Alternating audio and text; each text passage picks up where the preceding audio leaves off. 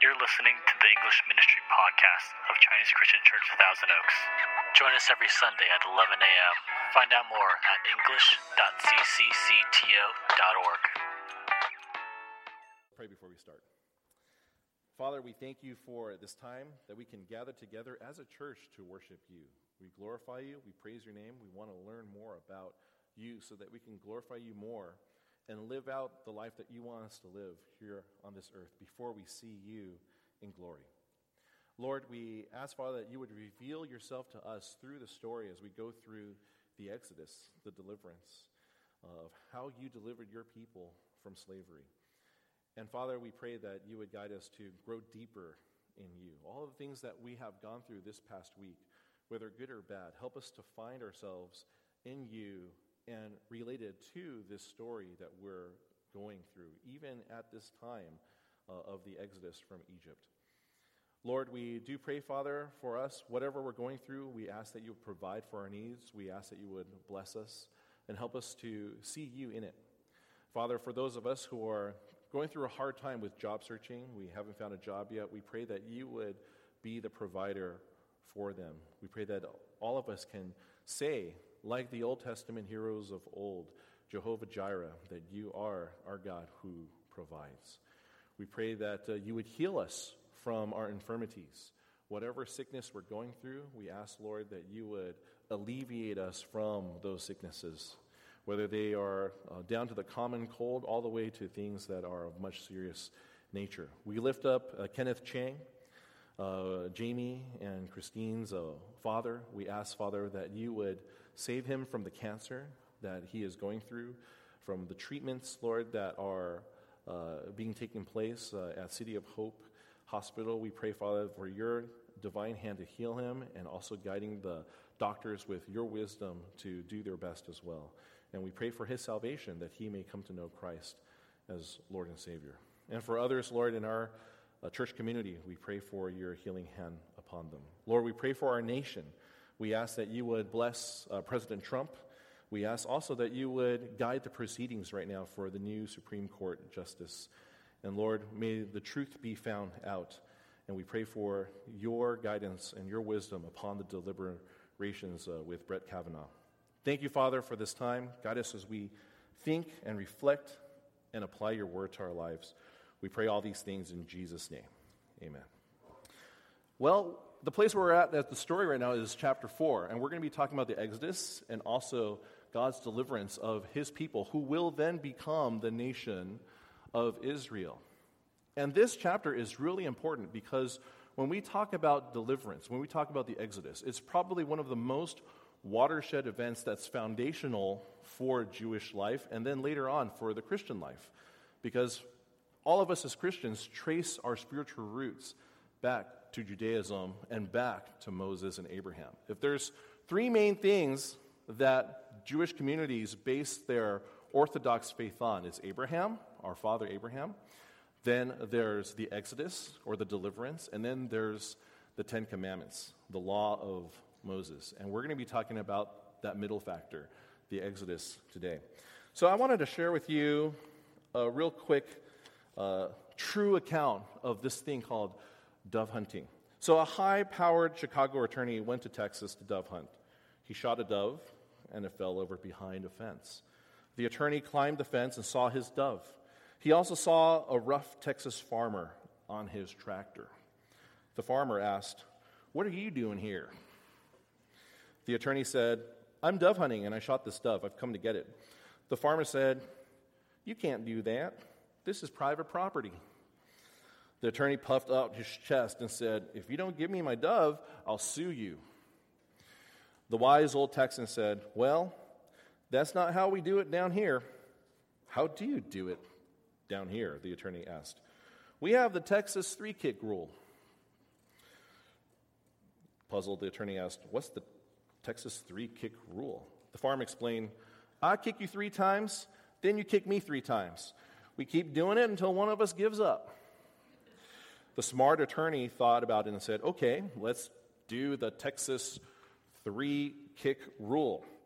The rough Texan got off his tractor, wearing big, heavy cowboy boots.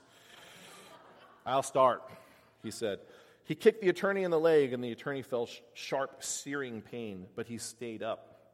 The farmer kicked him again, and the attorney doubled over and fell to the dirt in agony. Then the farmer kicked him a third time, and the attorney started seeing stars. The attorney staggered to his feet and squeaked out, "Now it's my turn." The Texas farmer said, "Nah, I give up. You can have your dove." Now, sometimes a good, swift kick with a cowboy boot moves things along, but problems can't always be solved with a good, swift kick. So, for example, in a more serious nature, in what we're talking about right now, the number one barrier between God and us is the sin nature. Cowboy boots won't help. We can't just kick the sin nature away. We need help. And at this part of the story, it continues with how God removes that sin barrier back thousands of years ago, and it foreshadows something that happens 2,000 years ago that applies to us in our life today. So today the story opens with God's new nation needing deliverance. So last time we talked about Joseph from slave to deputy Pharaoh, and today we'll be talking about the deliverance of the Hebrew people. And right from the get-go, the first thing that we see is God's new nation is in danger of annihilation in Egypt. We see this immediately in Exodus chapter 1. God's new nation is in danger of annihilation in Egypt.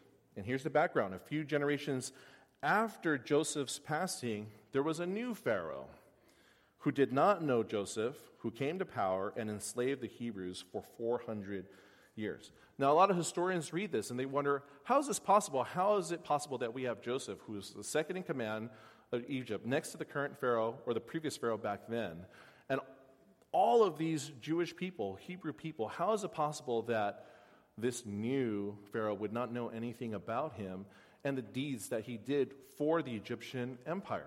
Well, the reason why is because around that time, there was this new dynasty that entered in to Egypt called the Hyksos dynasty. Now, here's the controversy. Not all historians agree, and not all archaeologists agree, when the Hyksos dynasty came in. Some will say that the Hyksos dynasty came in before Joseph, and so Joseph assumed the role of an Egyptian Hyksos dynastic secondary ruler. And then when the native Egyptians finally didn't like what the Hyksos were doing and rose up against them a few generations later, they saw the Jewish people, the Hebrew people, as allied with their enemies, and so they then, the new pharaohs, enslaved them. So, yes, he didn't know who Joseph and his people were, meaning that they didn't like them. Others will say that the Hyksos dynasty came later, and so this generation, this new generation of Hyksos Egyptians comes in and then takes over the ruling party, which Joseph used to be part of. And now, again, they see Joseph, or the descendants of Joseph, and the Hebrew people as the enemy, and so they enslave them. All right. Regardless, the new Pharaoh was intimidated by the new Hebrew nation and feared a takeover because there's millions of them. So he ordered the death of all newborn Hebrew boys.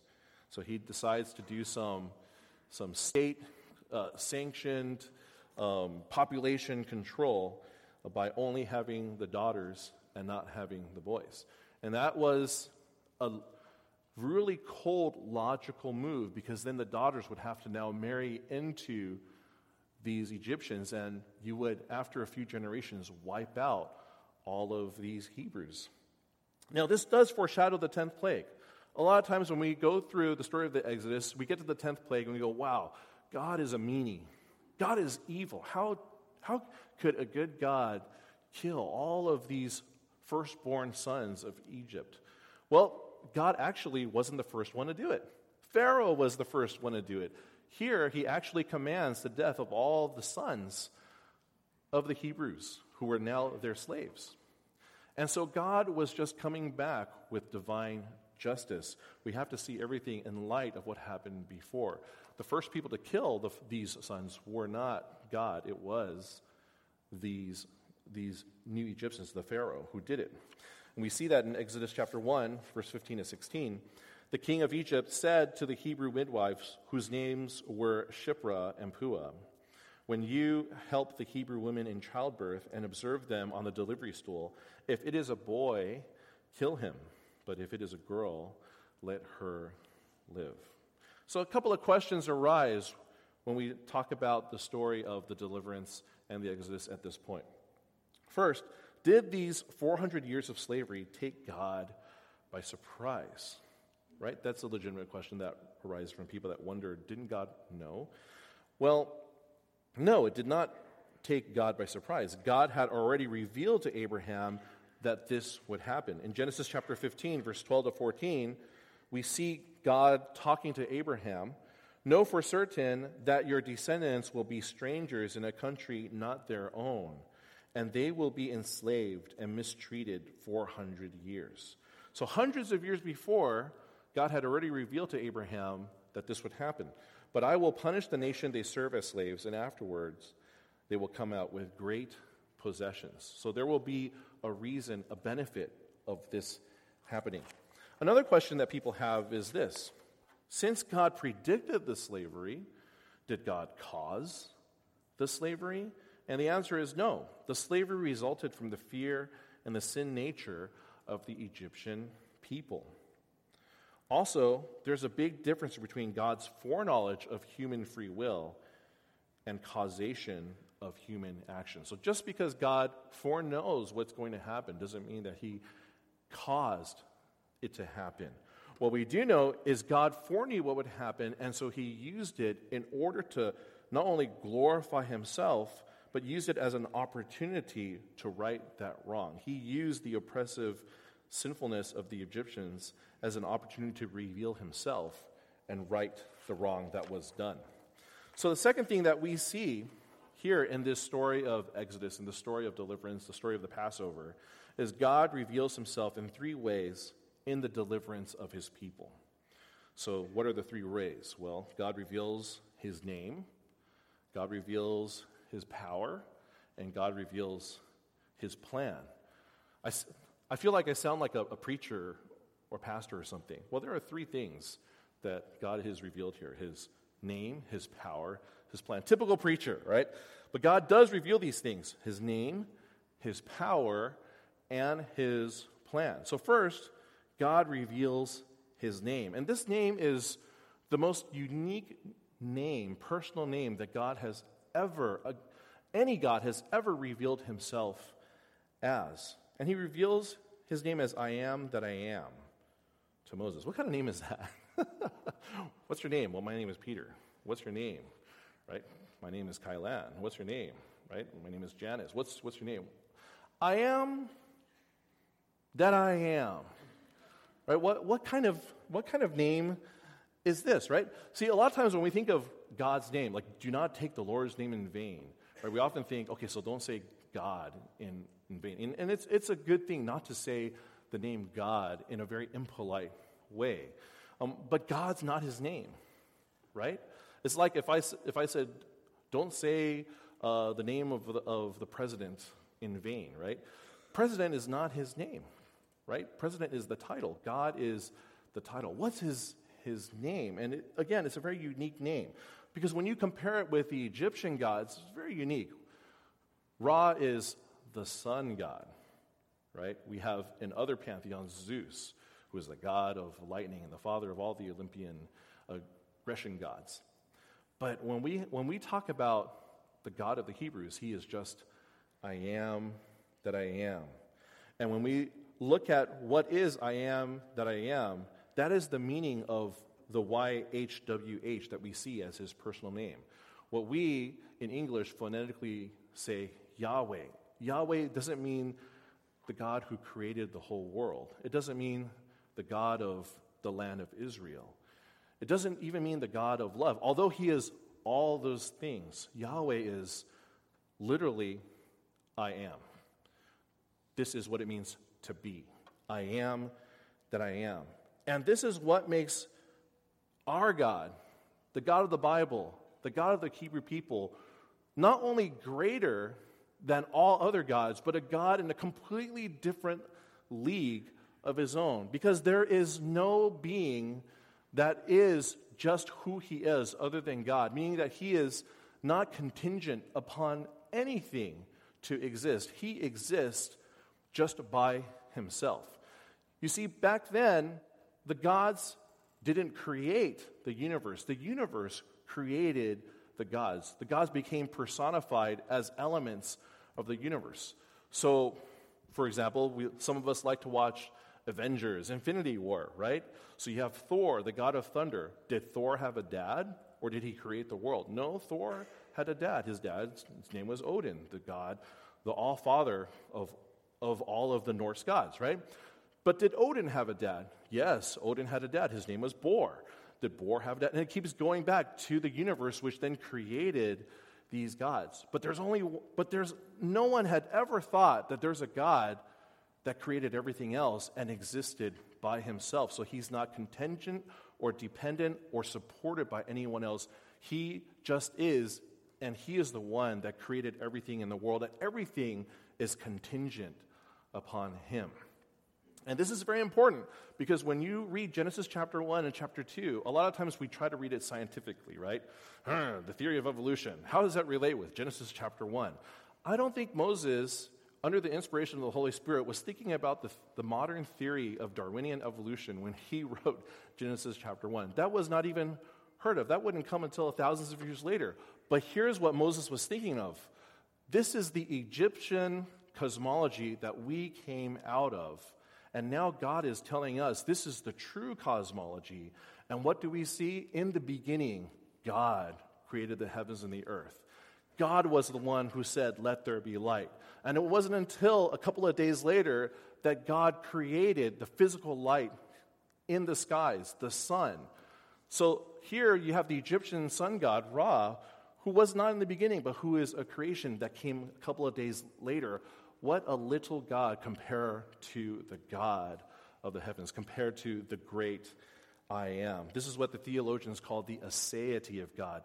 He is so unique that he is of a completely different league than any other God that has been known, any other God that has been created by man. He is the I am, the great I am that I am. And this would be the God that would introduce himself to Pharaoh, who was supposedly a son of God and the intermediary between the Egyptian gods and man. So this God chooses Moses to lead the deliverance. And so we all know the burning bush incident. That was God's initiatory time when he chose Moses to be able to lead his people from Egypt to the promised land. Moses felt disqualified, if you remember the story, so God equipped him. God said, "I'll be with you." The Holy Spirit was with him.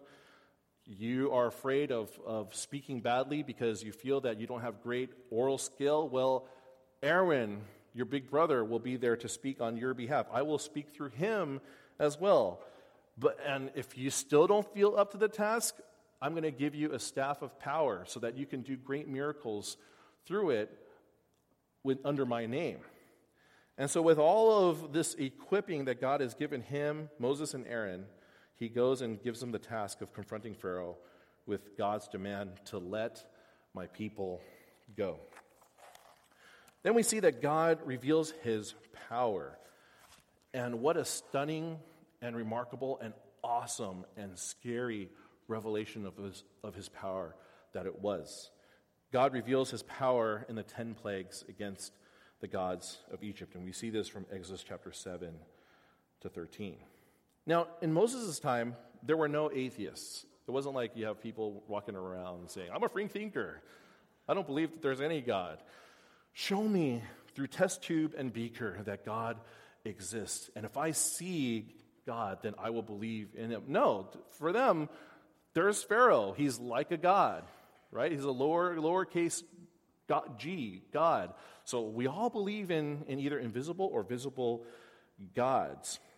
What was unique was the idea that there's only one God, not that there was many gods. But in Moses' time, there were no atheists. People believed in gods. Here's the key question, though, and you see this throughout the Old Testament.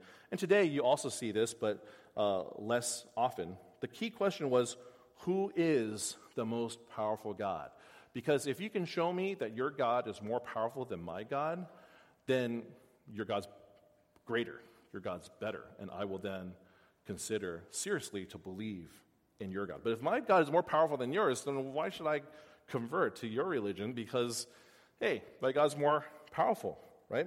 Now, some people don't understand the sociology and the psychology that's going around here, and we have to realize that in the Egyptian culture at that time, there was a major cultural dyad called power and fear. Okay, these cultural dyads control what we feel is right and wrong about certain things that happen in life. So in our American culture, we have the cultural dyad of innocence and guilt. And most Western civilization has that dyad. What is right? You're right if you're innocent. You're wrong if you are guilty of whatever crime that's going on. So right now, we have the confirmation for the Supreme Court justice. If he is found with great evidence to have committed that rape, then of course he is guilty, and then he's probably not going to be confirmed as Justice of the Supreme Court. But if he's found to be innocent, he probably will, right?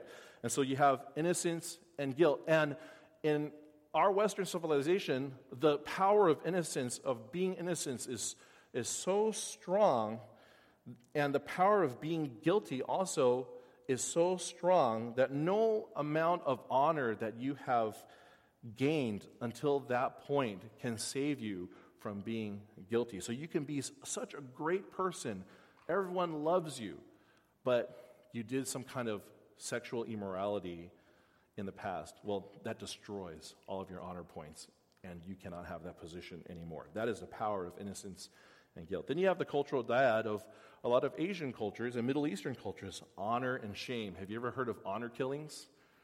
Right? How to us it may not have been that great of a guilty crime, but because it destroyed that family's honor, they feel the right to then go and kill that person, right? The dyad of honor and shame. And then you have the lesser-known cultural dyad of power and fear. If you can show me you have greater power, then you are right, and I will fear you. But if you show me that you have actually lesser power than what I have, then I will not think that you're right, and I will not fear you. And in the story of the Exodus and the 10 plagues, we see that cultural dyad at play. It's about power and fear. All of these plagues given in Egypt, do the Egyptian gods have the power and the ability to negate these plagues that the God of the Hebrews is giving? And if they don't, then you should believe in the God of the Hebrews. And the God of the Hebrews, their views, their theology, their desire to go and worship far away and to leave is vindicated. And we know that there is a power play between God versus the God of the Egyptians here, because the Bible says it. Exodus chapter 12, verse 12b says, I will bring judgment on all the gods of Egypt. I am the Lord. So we see that the primary purpose of the deliverance was to bring God's people out to the promised land, but a secondary purpose of the deliverance was to judge the Egyptian people for their sins, and specifically to show the Egyptian people that God is God, and the gods of Egypt are false and they're man-made, and they are not true gods. And boy, did he do that. We have to remember that in the Egyptian pantheon, you had 10 main gods. But when you look at all the gods of Egypt, there were 2,000 gods. And these 10 plagues tortured all of Egypt, so much so that even having 2,000 gods, they could not defeat just one God. Just one God. Now we see God use the plagues to harden Pharaoh's already stubborn heart and to reveal his own mighty power. A lot of people like to criticize God. I know, it's kind of scary to say people criticizing God. Like, that's a scary thing to do. Well, it was God who hardened Pharaoh's heart. But if you read the story, Pharaoh's heart was already inclined to be stubborn against Israel. So all God did was use that for his glory and his purposes. So God uses the plagues to harden Pharaoh's already stubborn heart and to reveal his mighty power against the other gods. And what are these 10 plagues, and why is it significant? Well, we have from left to right, top and bottom, the first plague being water turning into blood. And yes, it most likely was blood. It wasn't water turning into a red color. Definitely wasn't water turning into wine, or else I think that they'd be really happy about that. And maybe that should be the way it was done. Then, I want to believe in you then, because you can turn water into wine. It worked for Jesus, right? Water turns into blood. I wonder what type of blood, right? Was it type A, type B? What's the type of blood? Sickle cell, infested blood? What was it? Then you have the plague of millions of frogs. Okay, I'm sure that was scary, but probably what was more scary was the billions and billions of lice that infested the land, right? That is sickly. Then we have flies. All right, it gets worse. Did I tell you the story of how me and 3 other fellow missionaries were just grossed out by all of these maggots that we saw? Have I ever shared with you that story? Raise your hand if you heard that story before. Okay, one person. You know why? Because he's been here the longest. So I'm drawing upon the history of my messages back to 2008 probably. But anyways, when I was a summer missionary at White River back in 1995, I was paired up with 3 other people. And it was one of the funnest times, a very hard time too, being a missionary there in White River in those conditions. But it was one of the funnest times I ever had as a collegian, being a missionary over the summer of 95. Here's the thing, is that they didn't really have a good system to throw away trash. Okay, so the trash would accumulate, but then there would be too much trash, right? And so it would fall over, and sometimes it would rain, or they would have something called res dogs, okay, reservation dogs, meaning dogs that would just run rampantly across the reservation and just tear up the trash so that you have to pick it up. And so a lot of times what we did was that we just kept the trash inside, and we just, knotted it so that you wouldn't be able to smell it. Well, some of these trash bags were clear, so you can see what's inside, right? You would have the standard ones that are white or black or yellow, but these were the clear ones. So we had this one bag sitting there, and then we had to wait 2 or 3 days before we can throw it out so that when the garbage truck comes in to take it. And so one day in the morning, we were just eating, and then we look at the trash bag and we see movement. And we're like, what? Trash bags aren't supposed to move, right? And so me and Kenrick, we go up to the trash bag, and then all of a sudden we were immediately grossed out. Like we felt like we had to go to the bathroom and throw up, because what we saw were all these little white worm-like things inching up to try to get to the oxygen hole point of the top. And there were literally hundreds of those things going up all at the same time. And they were making trails of like white liquid going up. It was like the most grossest thing that we have ever seen. How many of you are grossed out right now? Okay, only a few of you. My story failed. All right.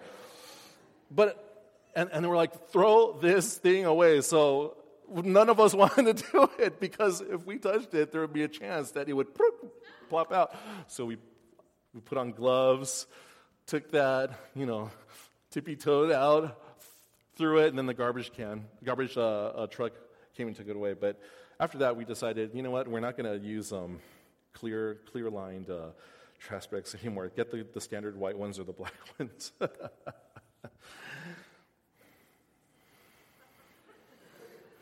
The plague of flies.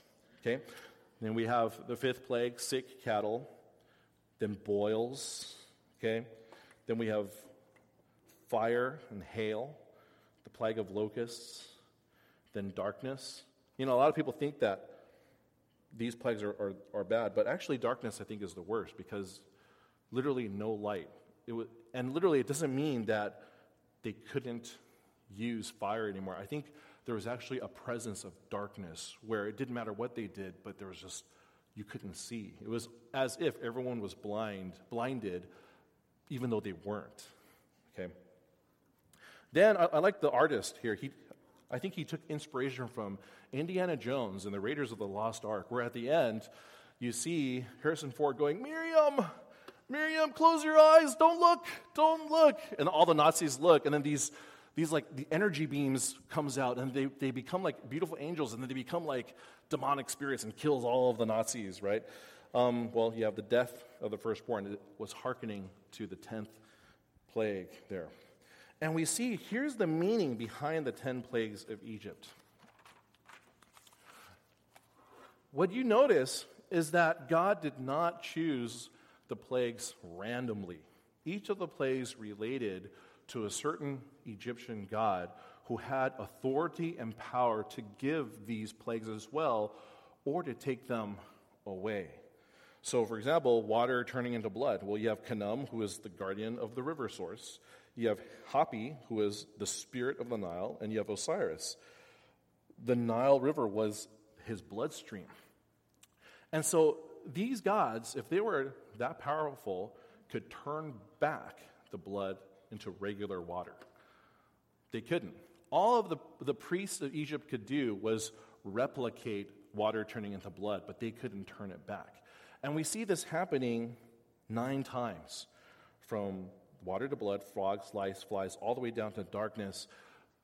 If these gods were so powerful and these gods represented that calamity, they could turn it back to normal, but they didn't. And it was to show that God had power over the gods of Egypt.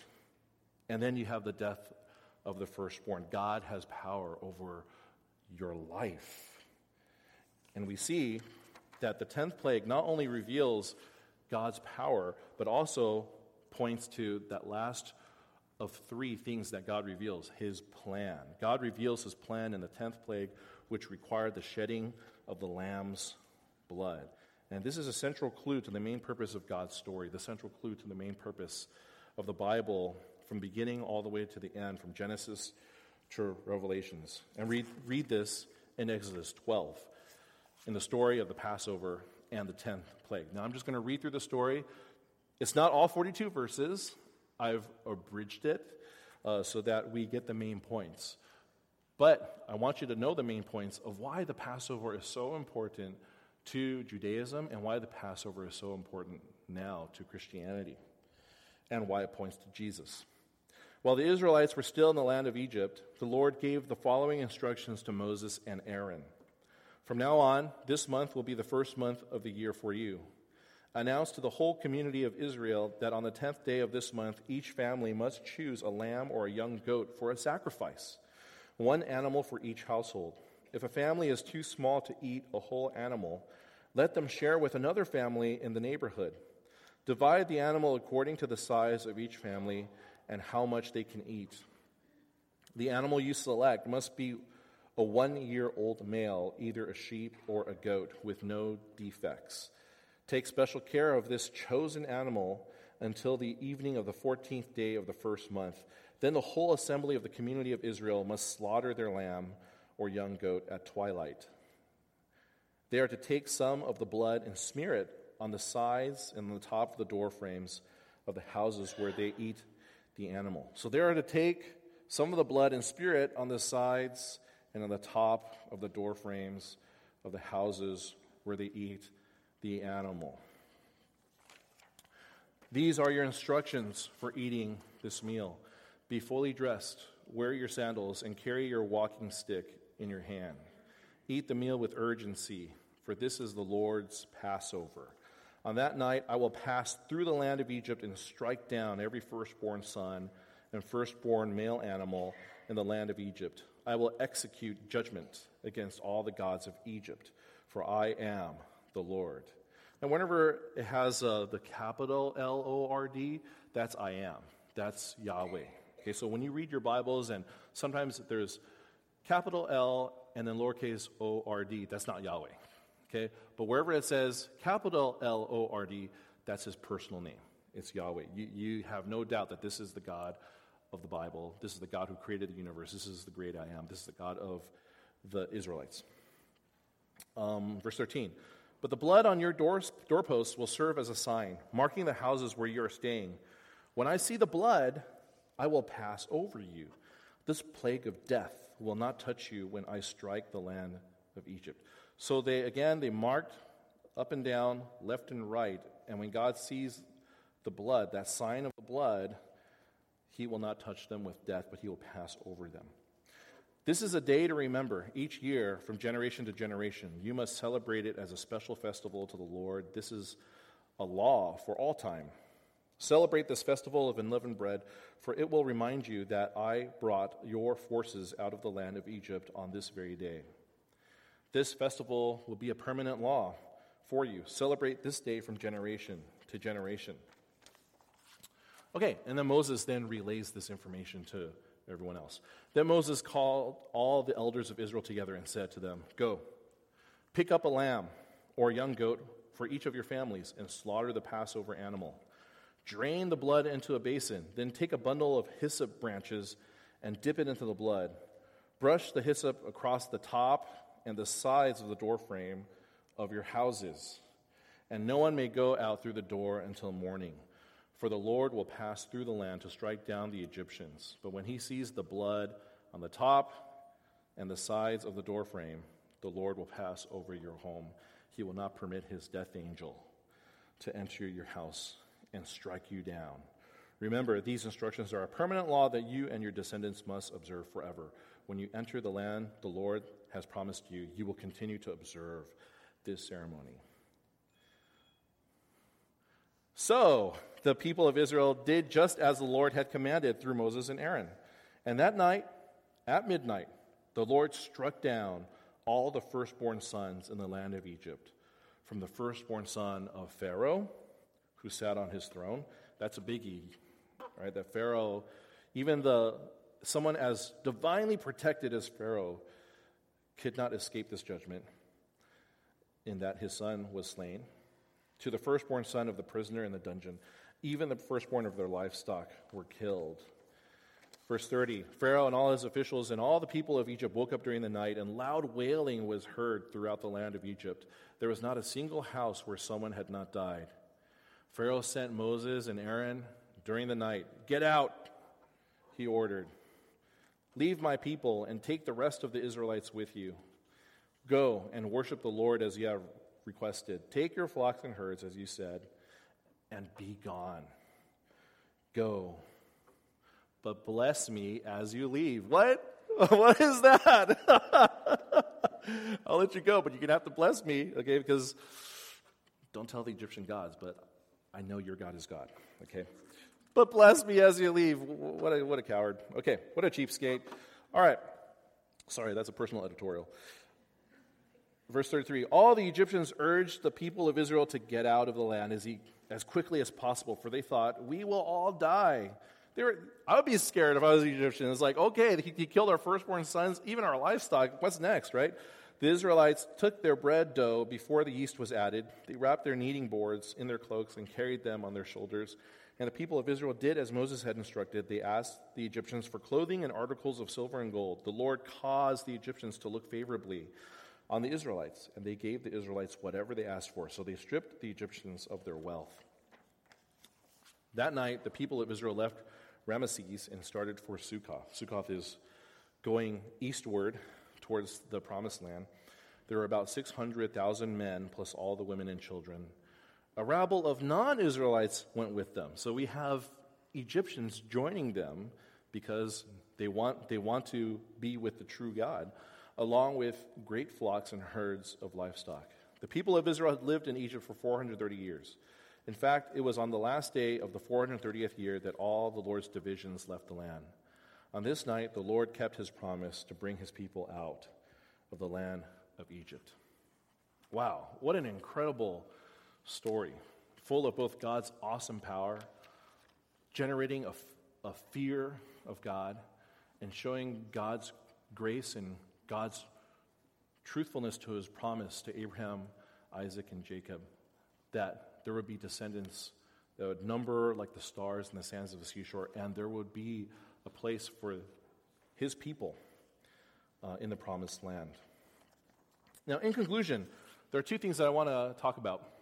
First of all, I want to talk about how great God is. We see here that the new Hebrew nation left Egypt by an undeniable demonstration of the power of God. We see this in the plagues. We see this in the crossing of the Red Sea that eventually happened. We see the defeat of the Egyptian army when the Sea of Reeds closed upon them. And the provision of food and water, manna and water, you remember the story, to the now delivered Hebrew nation. More personally, and if we can hearken back to the story that we talked about in the beginning, this could be a cowboy boot moment for you. We are all in slavery to sin. And the destroyer, death, is coming. We need the blood of a lamb just as the Israelites did. Where will we get it? You see, when the Hebrews put the blood on the doorpost, they were making the sign of the cross. And when the angel of death would come over and he would see the blood, the lamb's blood on the cross, he would pass over it, and then he would not kill that family. And in the same way, we see in the New Testament that Jesus is the Passover lamb for all nations, not just the Hebrew nation, but for all nations that would believe in God through him. John 1:29 says, pointing to Jesus, "Behold, the Lamb of God who takes away the sin of the world." Paul writes in 1 Corinthians 5:7, "For Christ, our Passover lamb, has been sacrificed. His blood was shed for us so that we would believe in him. We can be saved from God's righteous wrath and know God's love." One of the biggest clues in the story is in the deliverance, in the Exodus. The blood of the lamb on the doorpost saved them. Today, Jesus is our Passover lamb who saves us through his blood on the cross. Ask in faith for the blood of Jesus to be put on the doorframe of your soul. The deliverance from sin is free, but you must ask for it. Humble yourself. If you have never asked God to apply the blood of Jesus to your life, you can do so now. Let's pray.